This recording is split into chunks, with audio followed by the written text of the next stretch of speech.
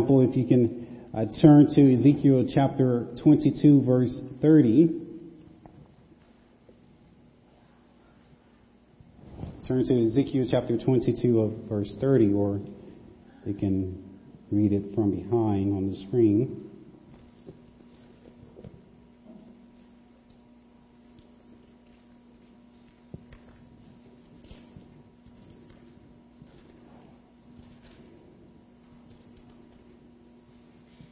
And I want you to see the principle of intercessory prayer here in this text.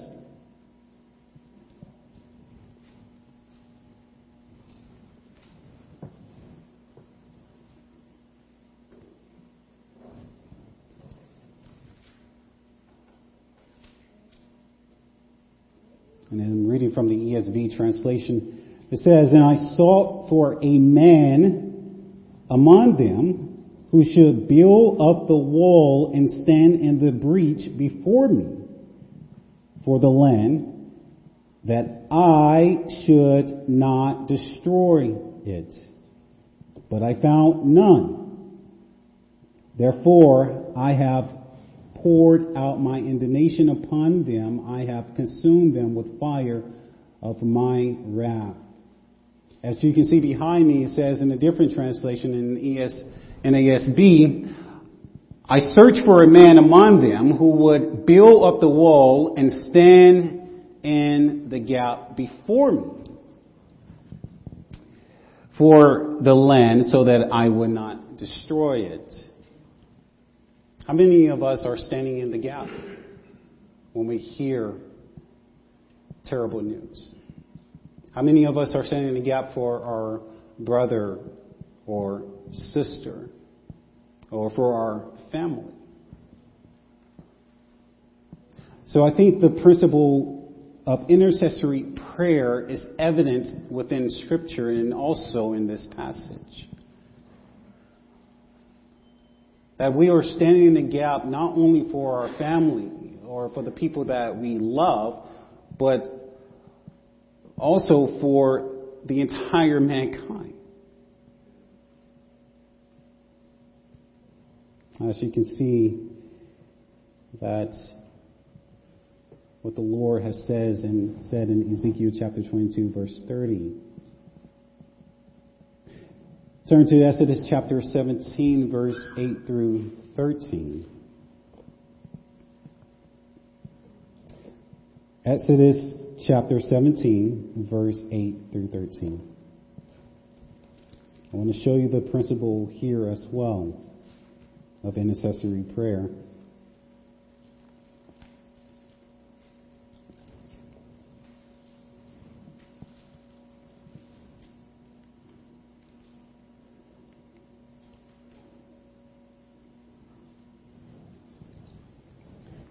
Reading from the ESV, it says, Then Amalek came and fought with Israel at Rephidim.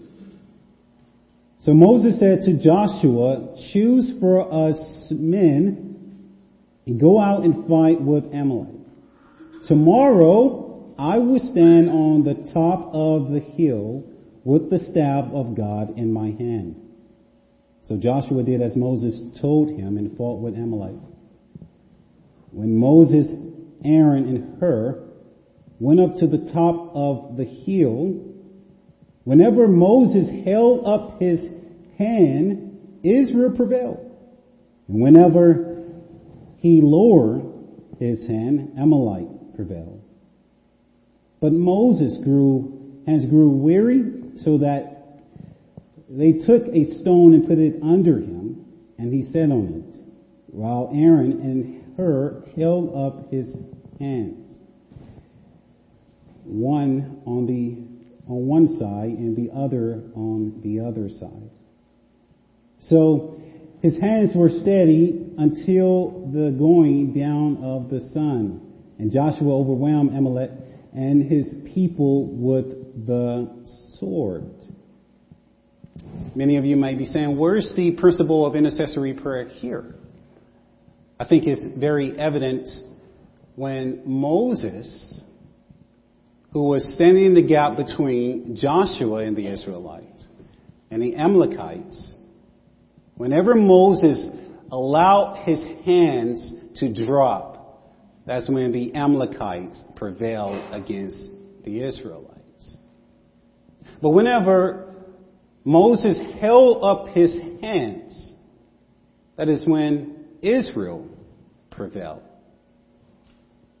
The principle of intercessory prayer is this.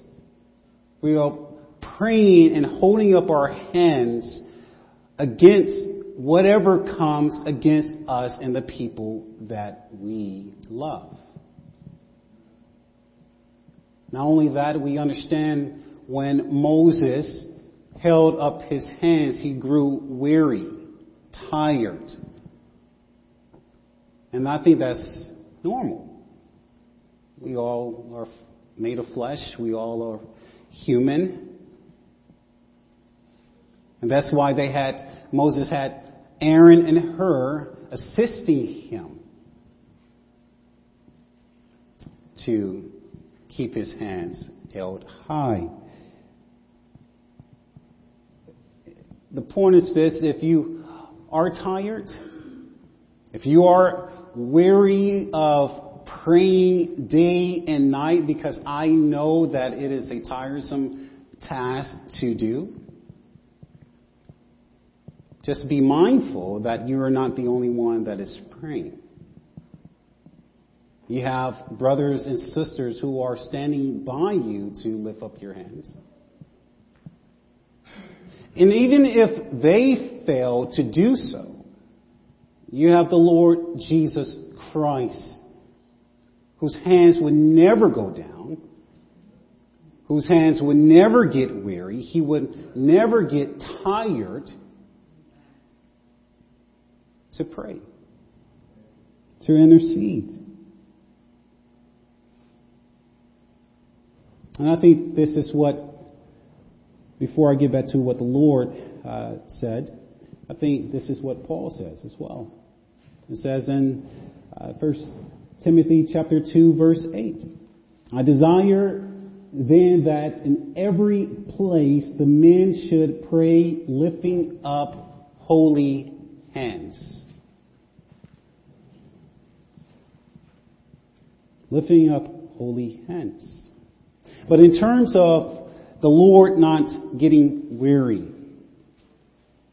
we can see this principle of intercessory prayer on the Lord's behalf for us in Romans chapter 8, verse 27. Turn there, please. Turn to Romans chapter 8, verse 27.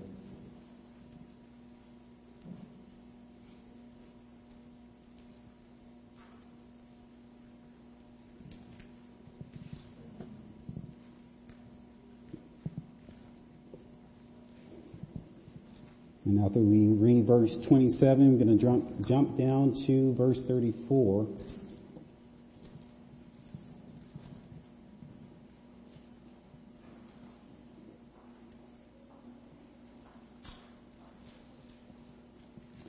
Let's start in verse 26.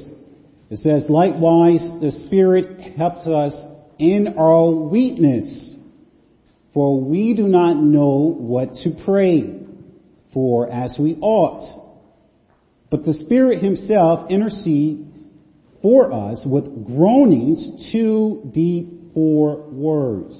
Verse 27, and he who searches hearts knows what is the mind of the Spirit, because the Spirit intercedes for the saints according to the will of God. I jump down to the verse 34.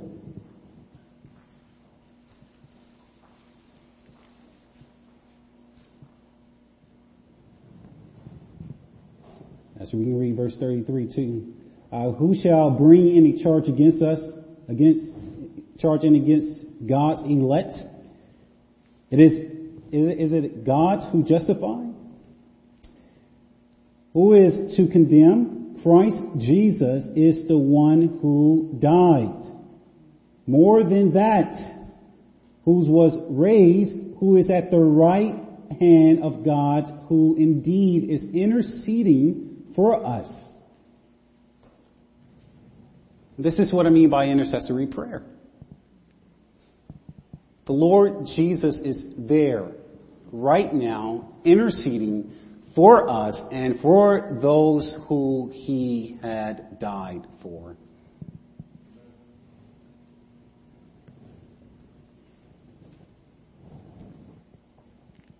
So, and this is exactly what he had done before he went to the cross. Because when in terms of being the high priest or making a priestly prayer, John chapter 17 is what Jesus did. He made the high priestly prayer before he went to the cross, asking God the Father to keep those who God the Father gave to him. Now the Son was giving them, the elect, back to the Father. I think this principle is found in Hebrews 8, verse 4 through 6. Turn there.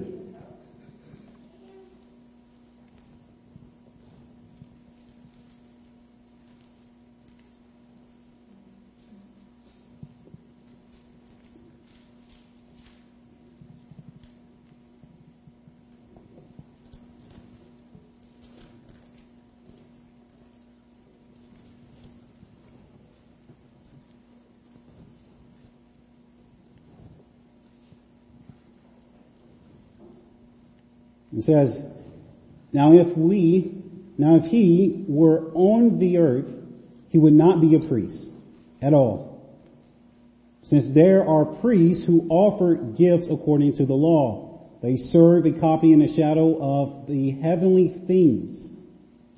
For when Moses was about to erect the tent, he instructed by God, saying, See that you make everything according to the pattern that was shown on the mountain.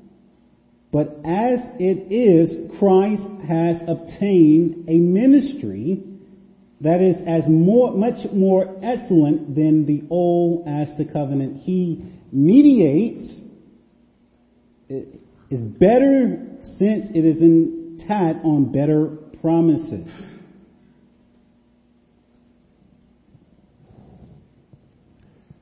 Beloved, again, let me reiterate. Intercessory prayer is what we should be doing. It is an example that Christ has given us. It is an example not only that Christ has given us, but what we are commanded to do. Amen? Amen. So, understanding that we should be interceding, and similar to what just occurred when Pastor Gus interceded on the behalf of Vic, is praying for the suffering. Praying for the suffering.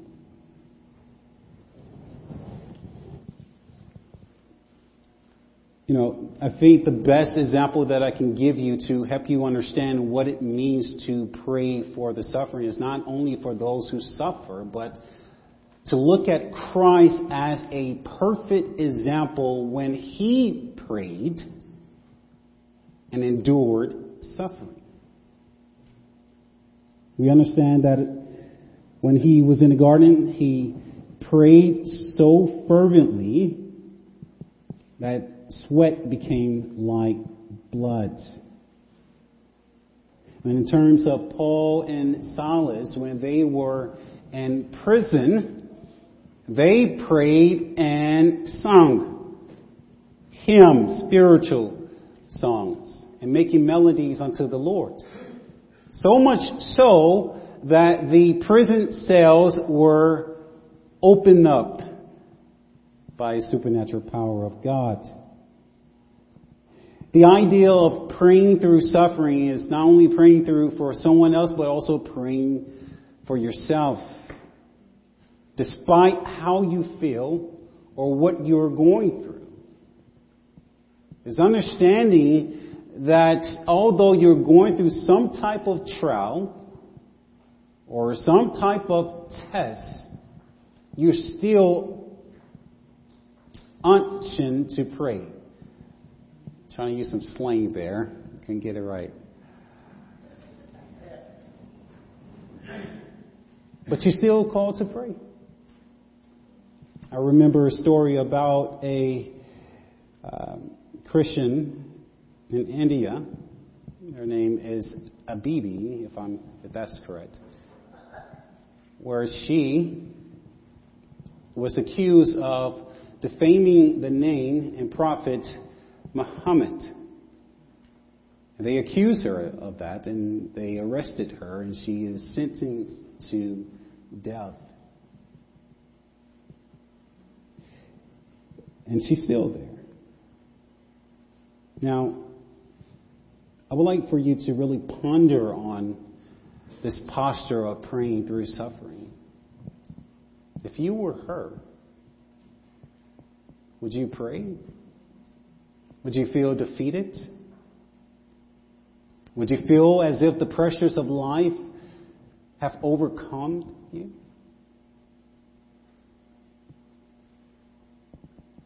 If you were facing death, as many Christians are facing death in today's time, would you stop praying? Or would you continue to pray despite whatever measure you're suffering? This is what it means to pray the prayer of suffering. It is what it means to continue to pray fervently until you cannot pray anymore. And we already just learned the other posture of praying, which is intercessory prayer, to understand that the Lord Jesus Christ is praying for you when you suffer.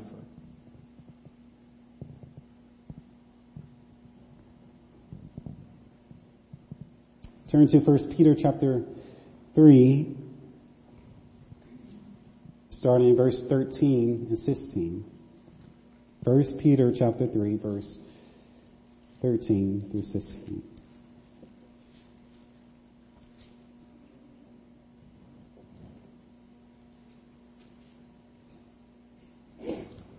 It says,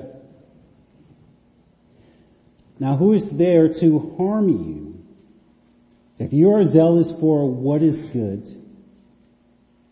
But even if you should suffer for righteousness' sake, you will be blessed.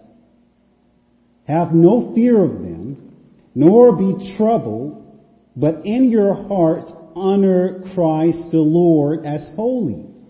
Always be prepared to make a defense to anyone who asks you for a reason for the hope that is in you. Yet do it with gentleness and respect, having a good conscience, so that when you are slandered, those who revile your good behavior in Christ may be put to shame." Now hold that thought and now turn to Hebrews chapter 5, verse 7. Hebrews chapter 5, verse 7.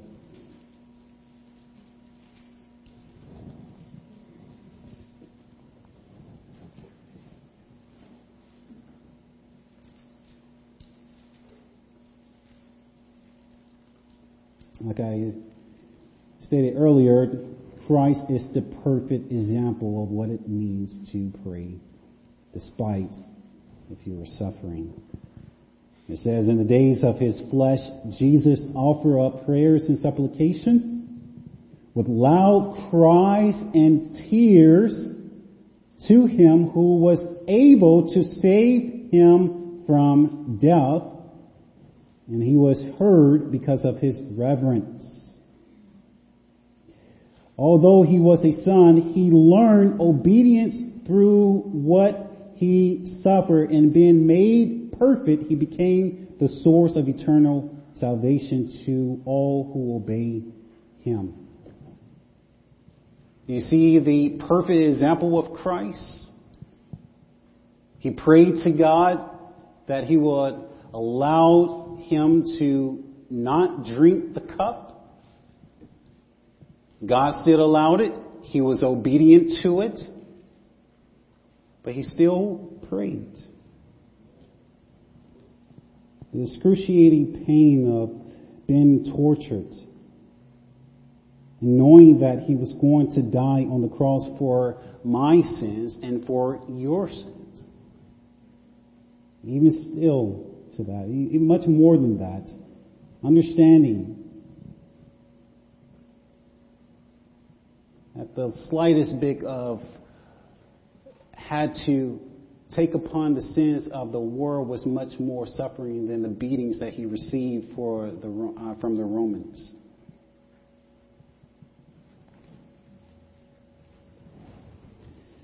So we understand the posture of intercessory prayer. We understand the second posture, which is praying a prayer of suffering.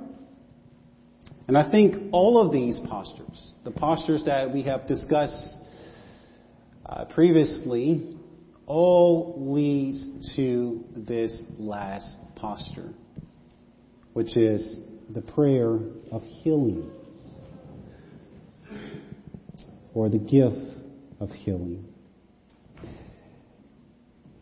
And here's the reason why I say that. Because if you're interceding for someone, you're desiring God to respond to that prayer. You're desiring God to respond in a sense of making things right. If you are praying, although that you're suffering, you're desiring God to heal whatever that is causing you ills or troubles. So this is why I think the last posture is the correct one, the appropriate one. As a denomination, we believe that Christ still heals people.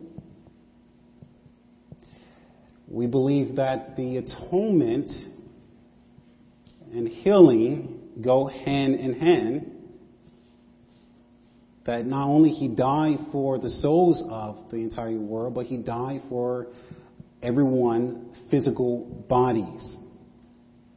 That is what Isaiah chapter 53, verse 4 through 5 says.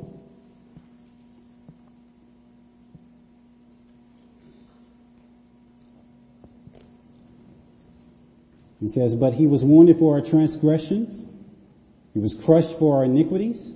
Upon him was the chastisement that brought us peace.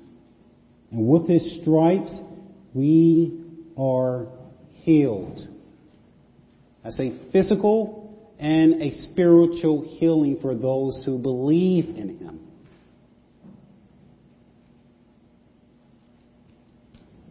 So, are you praying for someone's healing? That would be the appropriate question to ask.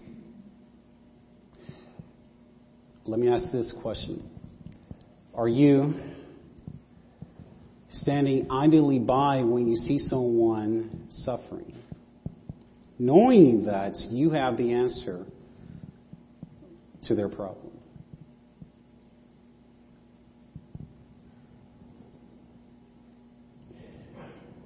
Because as believers, we can pray for unbelievers for their healing.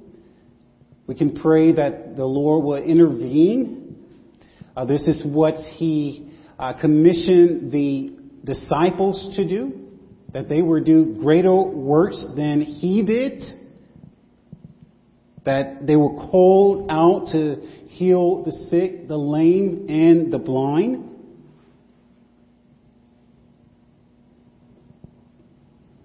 But not only that, within the body of the church, if you are praying for your healing, I encourage you to continue, and I will come alongside of you and pray for your healing as well. But if you desire us to heal, to be healed, then you have to call the elders, and we can pray for you as well. Turn to James chapter 5, verse 13 through 20.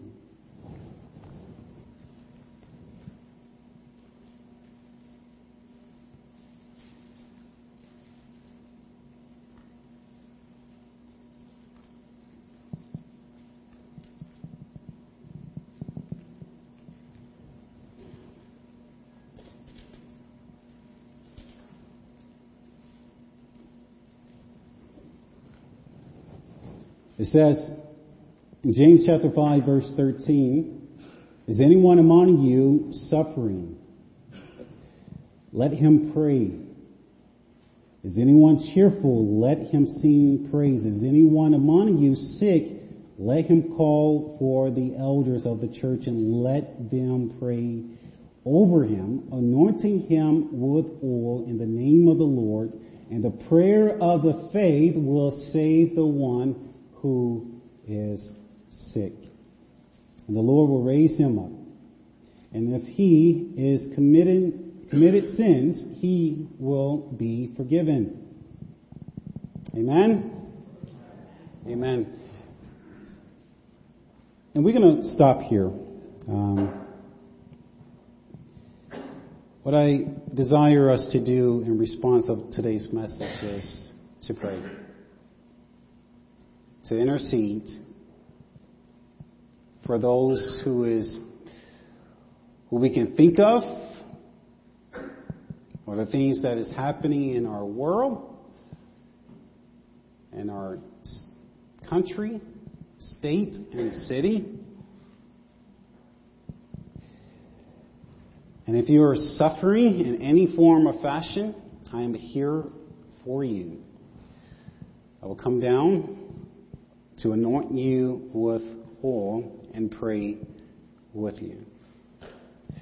I would like for the pianist or Miss Shirley to pray. I may not pray, but play as we do this.